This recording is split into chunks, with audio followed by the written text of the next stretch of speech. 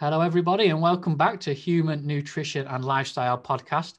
Today on the podcast, I've got a very exciting guest for you. We've got Dr. Jamie Seaman, and she is an obstetrician gynecologist. I always struggle with that word, I don't know why. Also known as Dr. Fit and Fabulous. So, Jamie, if you just want to tell us a little bit about yourself, what you do day to day, and a little bit about your background, that'd be great. Absolutely. Well, thank you for having me. As you said, I'm a board certified OBGYN, but I have a different background than a lot of my colleagues have. So I practice medicine in Omaha, Nebraska. So right in the central United States of America in the Midwest. And I was born and raised here.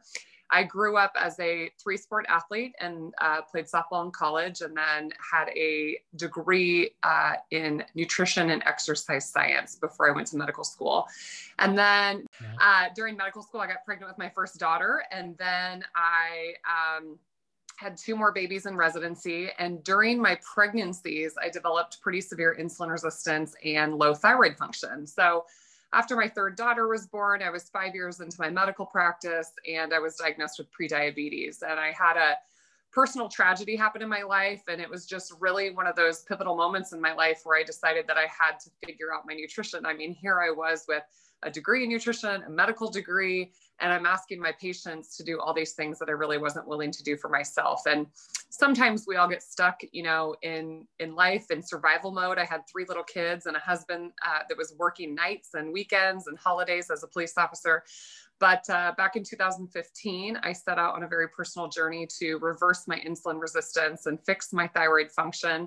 And fast forward here to 2021, I'm in the best metabolic health I've ever been in my entire life. And it's really transformed not only my personal life, but the way that I take care of patients. And now I'm really on a crusade to change the landscape of medicine and how we practice medicine. So that's great. You mentioned you came from a background and then worked towards something perhaps better now. So just tell us what that was. What was your nutritional background, and why do you feel that you're on a better type of nutrition now? What are the differences? Well, in America, about 88% of patients have abnormal metabolic markers when we look just across the board. And the unfortunate part is the culture that we live in is, it's confusing for patients, because they hear on one side they should eat a plant-based diet, and then on the next side, meat is bad, fat is good, fat is bad, don't eat eggs, okay, eat lots of eggs. And it's very confusing, the amount of information that's out there. And, the invention of social media, I think, as helpful as it is, I love my platform. I think sometimes it can feed that animal a little bit too. So, what really changed for me was I had to start questioning everything. I looked at medicine and I said, okay, the three most common things that are going to make my patients either die or be extremely miserable in life is cancer, heart disease, and neurologic conditions like Alzheimer's. And at the root cause of all three of those conditions is metabolic dysfunction. So, abnormal cellular energy. And so I went back to my nutrition background. I started looking through the literature, and I was like, I think we have this wrong. We had really vilified fat in the diet. And what happened when we did that was food manufacturers were smart. They said, that's great. We're just going to market products as heart healthy, low in fat. But what they did is they replaced a lot of the ingredients in processed food products with sugar, flours, and inflammatory seed oils. And these products taste good. They're very addictive, and they're quote unquote low fat, heart healthy. The American Heart Association put their label all over it. And I realized how much money there really was in pharma and in medicine, unfortunately.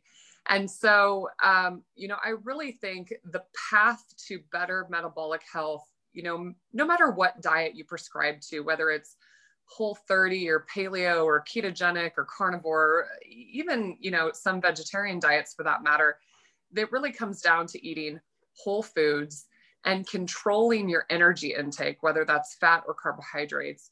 And if you have insulin resistance, fixing that, getting your mitochondria and your cells to actually function properly.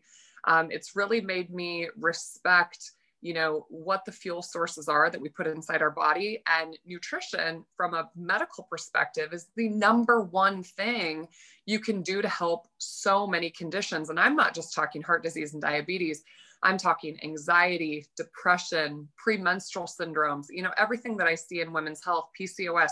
Nutrition is the number one thing you can do to impact these conditions. Yeah, that's great. And obviously it's just mostly women that you work with. I don't know if you work with any men, but obviously your title would suggest you work with mostly women. So in the things that you see with women, like, let's say, how does perhaps a lower carb, more nutrient dense nutrition help with things like fertility in females and ovulation, things like that? Yeah, that's a great question. And women certainly are different than men. So when we look at a woman's physiology, a woman's body in their years of fertility, so women start menstruating in their years of fertility, and during this time, the body is continually has these nutrient sensing pathways that are asking the question, is this a good time to reproduce? And in a woman that has functional ovaries, that has cycles, these nutrient sensing pathways, the diet can have a profound impact on ovulation, the amount of hormone that's secreted, and then of course what the menstrual cycle will be like or how the woman might feel. And what happens essentially is that we have about 2 weeks that are a robust amount of estrogen production, and then after ovulation 2 weeks that are predominantly progesterone. So there's two different hormones really at play. If a woman is not having regular menstrual cycles, that's a first big red flag that there's something off. And even if you are having regular cycles, if they're abnormally heavy, if you suffer from premenstrual syndromes, any sort of androgenic symptoms like abnormal hair growth or acne, these are all signs that there is some sort of hormonal imbalance. And the unfortunate part is women get marketed that, they should just take these hormone balance supplements, or, they need to do XYZ. And from a nutritional perspective, there really could be something at play. And then we could go into the whole topic of hormonal birth control and the things that does. But in a woman who's not on any type of birth control, these nutrient sensing pathways are extremely important. And our sex hormones like estrogen and progesterone are literally made from fat. They're made from cholesterol.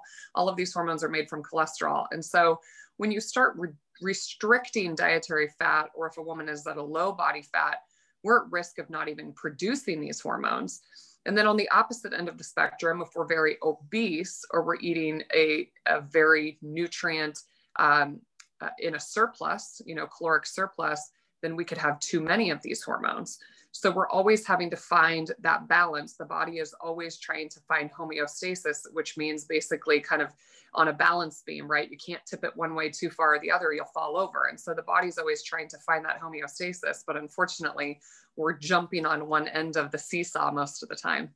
Yeah, that's great. I like the way you said it like that. On one end, perhaps you're having too much energy dense food and you're not getting the nutrients from it. And then on the other hand, you could be in a calorie deficit and doing harm that way. So you touched a little bit on the birth control there. Let's dive into the birth control, because I know people are scared of the androgen ones, and there's all sorts of different kind of birth control out there nowadays. Can birth control affect a female's fertility and ovulation? And also, when on birth control, does that affect a woman's period, like it's commonly known that it perhaps does? Yeah, those are great questions. So first of all, working in women's health, birth control is great because about 50% of the pregnancies that we see are unplanned. So, the invention of birth control was a great thing for women because it has allowed them to plan pregnancies and to enter the workforce, and that's great, but it doesn't come with downstream effects. And so when we're talking about birth control, we really need to know which one we're talking about, because they all affect a woman's body different. So the first category, let's talk about combined contraceptives that contain both estrogen and progesterone. And these would be a pill that you take orally, or there is a patch that goes on the skin, or there's a vaginal ring that can be placed vaginally. These types of birth control shut off the system. So you're not really actually having periods on these forms of birth control. And that's a huge misconception. Girls and women all the time think that they have periods on a birth control pill, and you really don't. The pharmaceutical manufacturers thought women would want to feel normal by having some bleeding every month. And that's really not what's happening. It's basically turning off the hard drive and preventing you from ovulating. So if you're on this type of contraception, you have a very steady state of hormone as long as you continue to take the medication. The unfortunate part of that is that when you take exogenous, meaning from outside the body, when you take exogenous hormones, they increase a protein called sex hormone binding globulin, which can bind up things like your free testosterone. It can have an effect on your free thyroid function because it can increase thyroid binding globulin. And then long-term use can cause nutrient deficiencies. So it can deplete your body of the B vitamins, zinc, selenium, magnesium. So depending how long a woman has been on this type of therapy, there can be micronutrient depletions, and that can lead to a variety of symptoms while women take these. Certainly a nutrient-dense diet would combat a lot of this. And but the unfortunate part is many women aren't eating well, and then they get put on this to try to quote unquote fix the problem. And all it does is exacerbate it. And then when they come off of the medication, they still never fixed the problem. And now they're going to suffer more, or, you know, have problems with infertility. So that's kind of the problem with those types. Now, if we move to something like a progesterone only birth control, which can be given orally, it can be given, there's implantable devices that go in the arm, inside the uterus. There's all sorts of progesterone only forms. These don't contain estrogen, which is a good thing because there's some people that cannot take estrogen, or they do tend to come with less side effects. But depending what progesterone is in there, there's lots of synthetic forms. They can have side effects as well. They can cause problems with hair. They can cause problems with acne. Certain forms we see dysregulation with weight and weight gain. But once again, a nutrient-dense diet could combat these things, but you always have to know, you know, what you're dealing with. And then there is a non-hormonal form of birth control that is a copper implantable device, but copper competes for zinc in the body. So if you're using this form, then you need to understand how copper and zinc are absorbed and utilized on a cellular level. So birth control is great, but unfortunately, we don't have time to go, you know, take this deep of a dive a lot of time with patients. And so people really need to understand what they're taking and what those downstream effects are. And once again, birth control is literally to prevent pregnancy. Birth control is not to help your bad period or your menstrual cramps or whatever it is. They're great tools sometimes when we really do need them, but if you don't actually need birth control, you should look at other ways to fix dysregulated hormones and cycles through nutrition, stress reduction, sleep, movement, and reducing environmental toxins. Yeah, that's great. I mean, it's so unfortunate that doctors and pharmacies and things like that don't actually say to women that going on birth control could deplete your system, you know, saying that having these pills or implants or whatever they're having, and they should really say to them, look, this is what could happen. You know, yes, all right, birth control, it does have its place, but you need to also then realize what's going on with your body. I mean, I'm sure there's plenty of women out there not actually realizing what you just said, that they're not having their period. It's just the birth control pill just having a break and then your body reacting to it. So, I mean, that is something that's I didn't know before you said it. And I'm sure a lot of women out there don't know that either. They really need to be told this. And thinking about nutrition, like you said all the way through there, if you can have a nutrient-dense nutrition and make sure you're getting all those vitamins and minerals, then that's going to help you through the process. And I think that information needs to be put out there a lot more. And so leading on from that, then, when women say come off birth control and look towards wanting to get pregnant and things like that, then how come some women report then they have irregular cycles, or they can't work out when they're ovulating? Has the birth control had something to do with that, or is that their body trying to get back to normal? So when we look at rates of ovulation when women come off of different contraceptives, usually the birth control pill tends to be the worst offender. Sometimes it can take usually a couple of cycles for ovulation to return, or Depo-Provera, which is the injectable progestin. But within a few months, a woman should be cycling normally. And when they're not, it's typically because they probably had a problem before they ever went on birth control in the first place, and they never fixed it.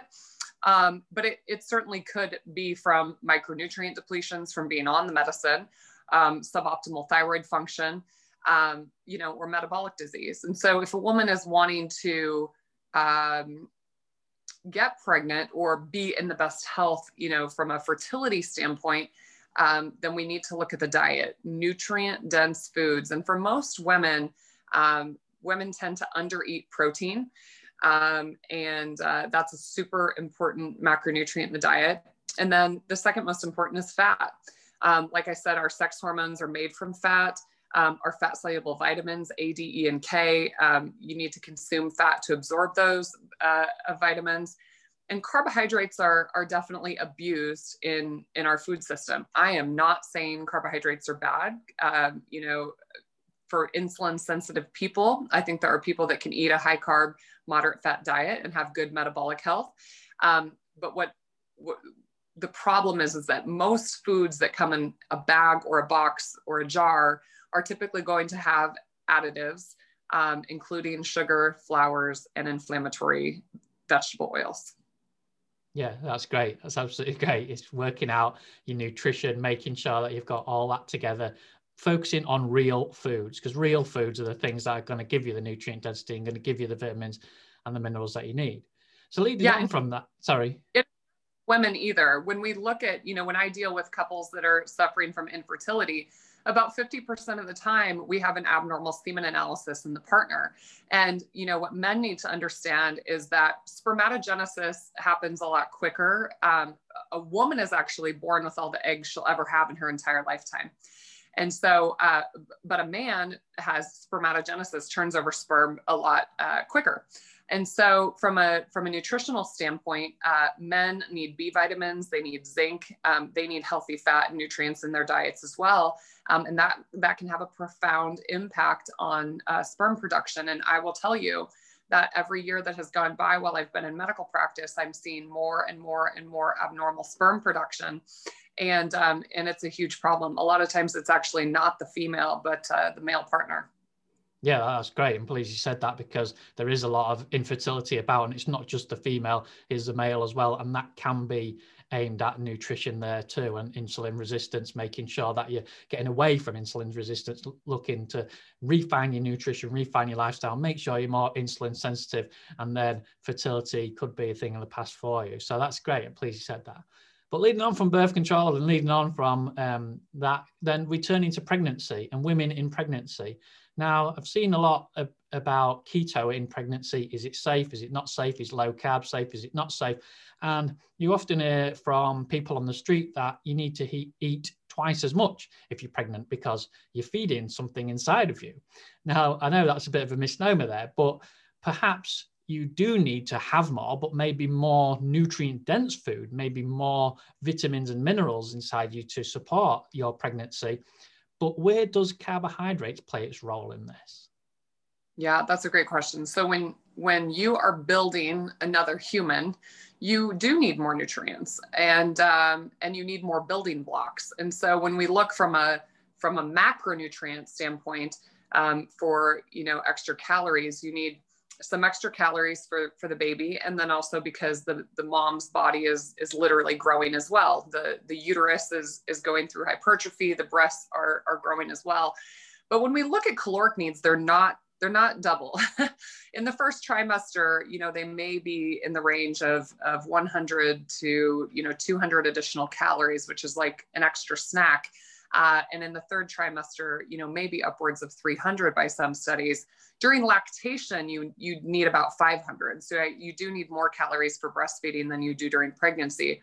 But you hit on a key point, is that you need more micronutrients. And so you can eat an additional 300 calories, but if it's 300 calories devoid of a lot of those important nutrients, then you're not really giving any benefit to the pregnancy. And the baby, you could think of it almost like a parasite, that it will take what it needs from the mom's body. So if it needs to start resorbing bone, calcium, or nutrients, or protein for that matter, it will take it, at the cost of the maternal health. And the physiology in pregnancy changes too. Pregnancy is a insulin resistant state. And that is because that is nature's way of ensuring that there is a flow of fat substrates and glucose and carb substrates going to the baby. And so in pregnancy, if you abuse carbohydrates, it increases the amount of insulin that your body secretes, which it's already secreting about 30% more than it does outside of pregnancy. But what that does is that increases risk not only for the mom, gestational diabetes, preeclampsia, excessive weight gain, but it increases lifelong risks for the offspring. So the baby not only can have problems with blood sugar and insulin control at birth, electrolyte disturbances, higher NICU admission rates, decrease in lung maturity, and birth defects.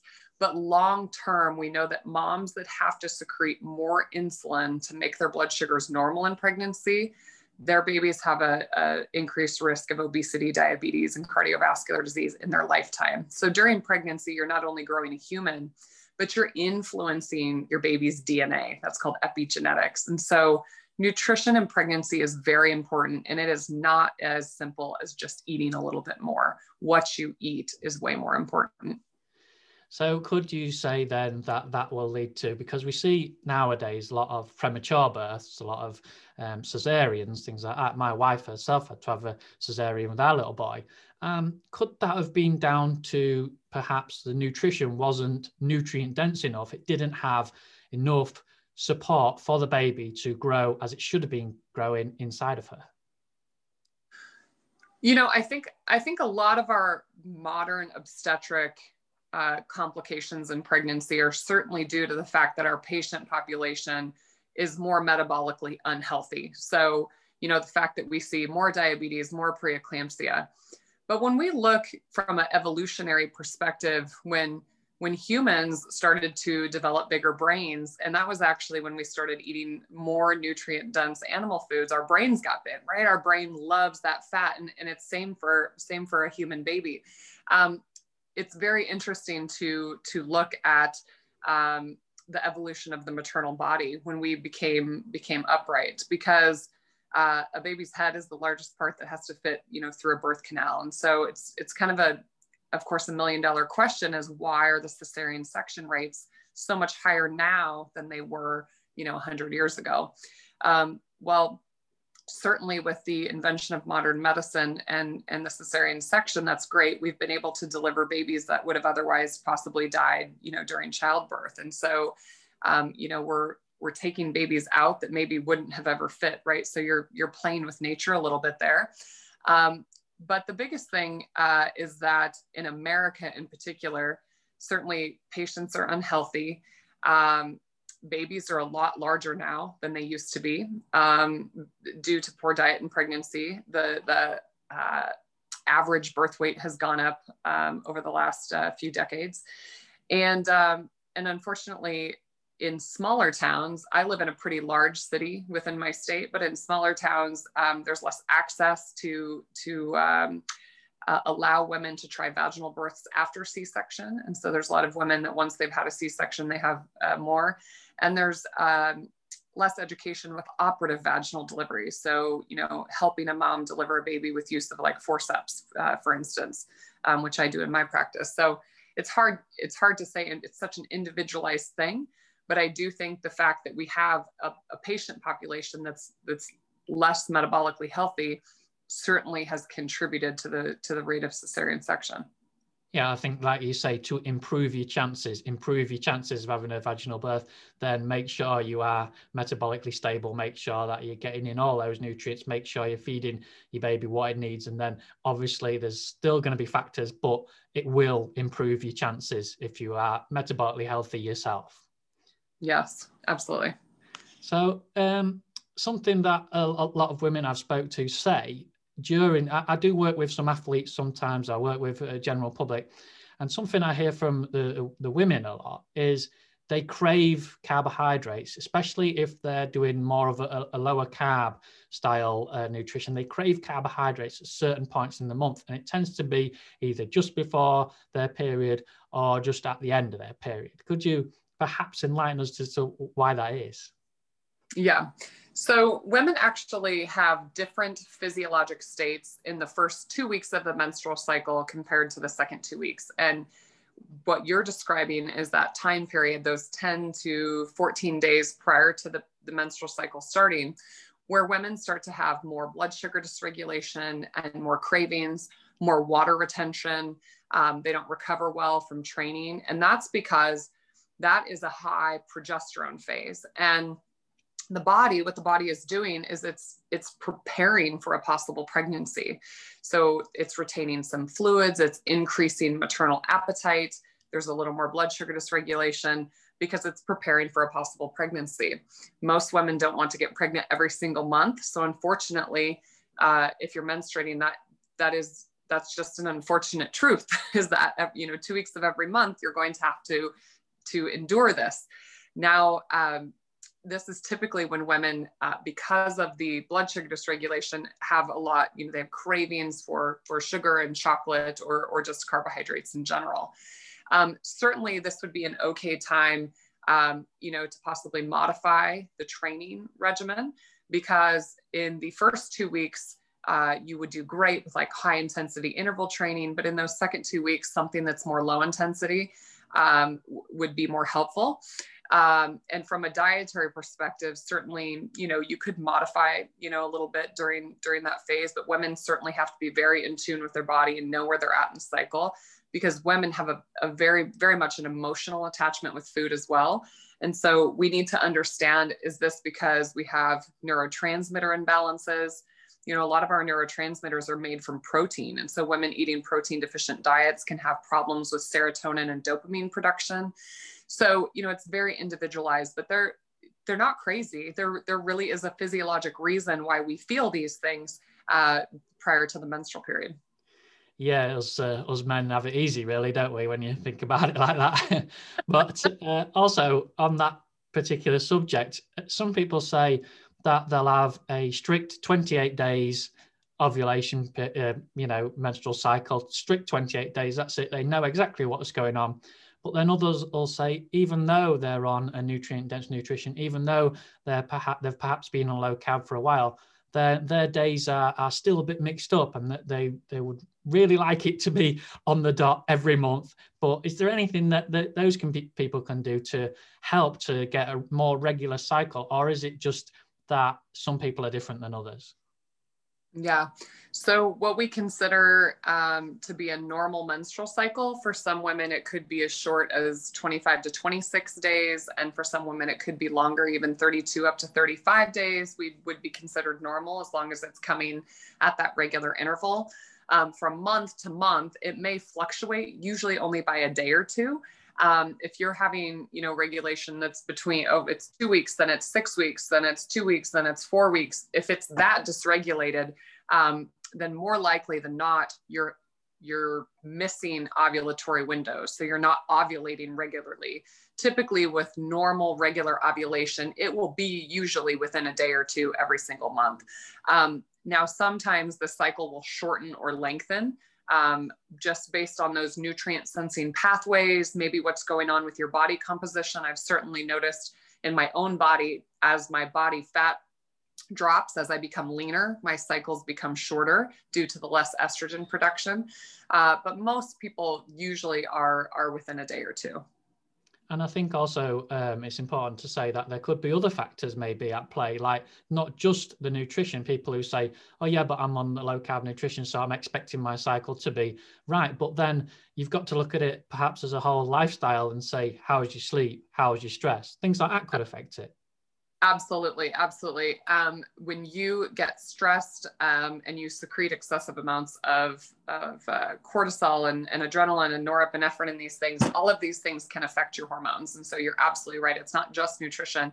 It's how you're moving, how you're training. Are you recovering? Are you balancing recovery with training, sleeping, stress? Absolutely. Those things all have an effect.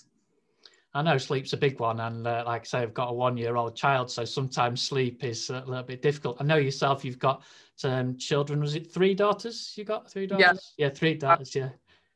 Very soon to be turning 6, 8, and 10. Oh, great. Years are hard when they're little. Yeah.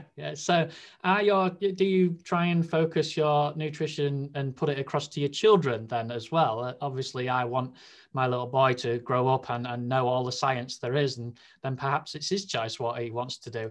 But do you try and show them the science? Do you try and show them what your body can do if it's given the right things to work with? Yeah. So my girls, when I first started this journey, back in 2015, they were still pretty little. But I'll be the first to admit as a mother that, I was cooking myself healthy meals and then feeding them whatever they would eat. Cause I think as a mom, you just want your kids to eat and not complain.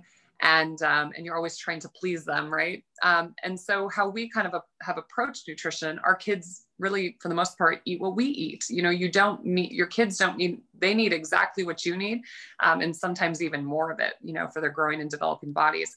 But we don't run a dictatorship in our house. We know that they're children and they might want to have a piece of birthday cake or something like that. How we approach it in our house is really through education. We talk about where foods come from, what they do inside our body, how they make us feel. And our goal is to really just educate our girls on that, because we know that at some point they're going to leave our house and make their own decisions. And we want them to be able to make them for themselves. And so, and I also think that I was very surprised when we really transitioned their diet to nutrient dense animal foods, mostly, that they do eat those things. I think we project, things onto our children like, oh, they won't like salmon, or they won't like, this vegetable or whatever. And they'll surprise you sometimes. We have 3 girls and they all have, little nuances, and one likes berries and one likes steak, and, they have their favorites for sure. But I think it's important to educate your children, because they don't do a lot of that education in our school systems, and the education they do is from government nutritional recommendations. And if anybody saw the new United States dietary guidelines, they're pathetic. So yeah, well, the ones in the UK are not much better. So yeah, you have to do a lot of education at your own dinner table, that's for sure. Yeah, and I think, like you say, leading by example as well, that they'll eat what you eat. So if you lead by example, then you're hopefully helping them with that too, and giving them all the education you can. So that's great. And so you mentioned a little bit earlier about protein. And if I mention protein sometimes to the women, they're like, oh, no, I don't want to get muscles. I don't want to be big, and I don't want to eat too much protein and all this. But why is protein so important? And why is going along with protein perhaps strength training important too? Why do we need these strong muscles? Women as well. I mean, you touched on the fact that I think from a social, cultural, view, women have been shown images that they should be thin and lean, and they shouldn't have big muscles. That's very masculine. But the unfortunate truth is that muscle, really is an organ of longevity. When we look at, battling against your risks as an older person, things like heart disease and diabetes and osteoporosis, having muscle puts you at an advantage. And to not only maintain your lean body mass, but to grow your lean body mass, and you can at any age, even if you're in your 80s, you need to have adequate amino acids. You need to have adequate stimulation of muscle protein synthesis. And then you need to put a stress on the muscle. So you need to have your brain tell your bicep that you still need it through resistance training. And so our bones and our muscles need resistance training, and women chronically tend to undereat protein.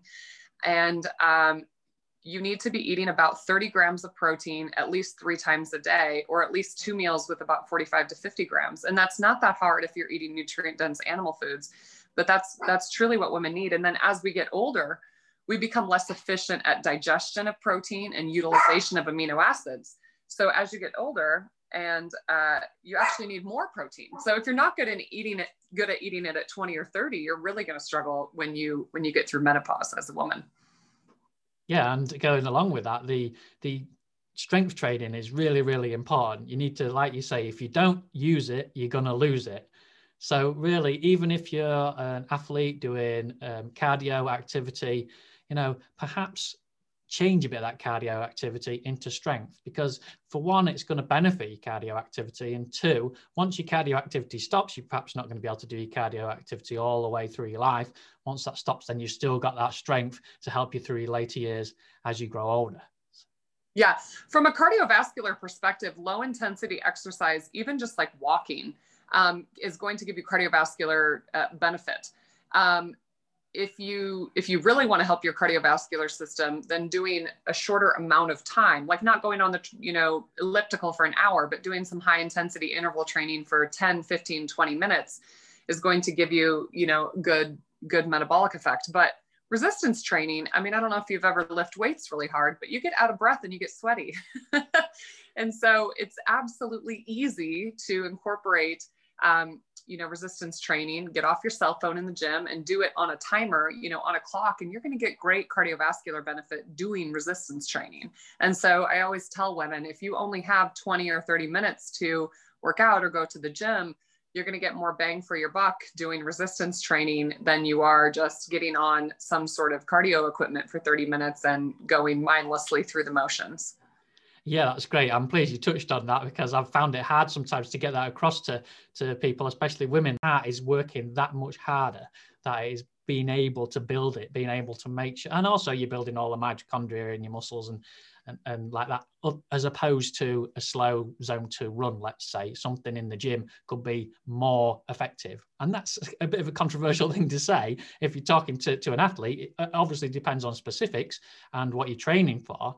But something in the gym like that, short burst, high intensity, could be more helpful to your muscles and to your cardiovascular system than a slow jog. I'm really pleased that you said. Yeah. And most women, are doing cardiovascular exercise to try to lose weight. And when we look long-term, cardiovascular exercise doesn't really help with long-term weight control. It actually makes them more hungry. They tend to eat more because they just ran a couple, miles, kilometers. And so from a perspective of, I want to maintain my weight, building muscle is going to help you do that a lot faster. I tell people fat is lost in the kitchen, muscle is gained in the gym. So do women tend to adapt to diet different to men then? Like, let's say if I was to subscribe a keto diet to a woman tomorrow and to a man at the same time, then is it individual? Does it not matter on your gender? Or do women tend to slowly adapt and men tend to adapt a lot quicker? Well, certainly there are differences between men and women when it comes to weight loss. A woman's body is more in tune with reproduction. And so it will fight tooth and nail to lose weight, because it's a protective mechanism to have extra body fat, because there could be a period of famine or starvation that's coming. And so, if we just go, pound for pound, men tend to lose weight, a little bit easier. Now, with that being said, there definitely are, genetic influences. I carry a lot of insulin resistant genes. And so it's easier for me to lose weight, reducing carbohydrate intake. There could be another woman that's, completely opposite. It's certainly individualized. And so I always tell people, be your own expert. I think the reason why I find so much success in my practice with people limiting carbohydrates is that when they eat adequate protein and fat, those normal satiety mechanisms are there. Women, once I keyed in on this earlier, they're very emotionally attached to food. And so when you can provide a woman with satiety where she's not hungry all the time and having cravings all the time, it makes them more compliant with lifestyle changes. And the only thing that will work long-term is something that's sustainable. You can't go on some, radical diet. Those things are not sustainable long-term. And a very low calorie diet, let's just tell people, well, just eat less and move more. A very low calorie diet will ruin your normal satiety mechanisms for up to 2 years after you go back to maintenance. And so you'll be extra hungry for 2 years. That's why people, lose 40 pounds and then regain it. That's why it happens all the time. And so the ketogenic diet, low carb diets, it's not about weight loss. It's about resetting those satiety mechanisms. It's about the anti-inflammatory effects. It's about the fact that it forces them to eat more fat and protein, things their brain needs and wants, their cells want, their mitochondria want. So it's not just about the calories. Yeah, that's a great way to put it, because there is all these camps out there now. There is the keto camp and the carnivore camp and the paleo, Whole30, whatever you want to go in. And people kind of blindly go into those in a way. Whereas when you say it like that, all you have to do is focus more on protein and nutrient dense foods, then you will naturally find yourself on a lower carb style of nutrition. You don't have to go out there and buy every keto book there is and really research and look into what you need and how you need to do it. All you need to do is focus on those nutrient dense food, focus on the protein, and then your body will take control. Your body will tell you, okay, thank you very much for that. We're happy. We don't need to go out there and get all that processed food and all that junk, because it's not what my body wants. Yes, 100%. So thank you very much for your time today. It's been an absolutely amazing talk, and I've learned some things along the way as well. I know you're going for Mrs. America, aren't you, this year when it goes ahead? So good luck with that. And tell people where they can follow you and follow along with everything that they're doing. Yeah, absolutely. I have a website, drfitandfabulous.com. You can also find me on social media, YouTube, Instagram, and Facebook, Dr. Fit and Fabulous. So yeah, I'm super excited for Mrs. America, and we'll see if it turns into Mrs. World. Yeah, that'd be great. Keep up the good work you're doing. You're doing absolutely amazing. And I follow along all the time and follow everything you're doing. And it's really, really good to see people like yourself putting things out there and helping everybody, and helping especially women make sense of all the confusion. Yes, I appreciate you helping spread the message.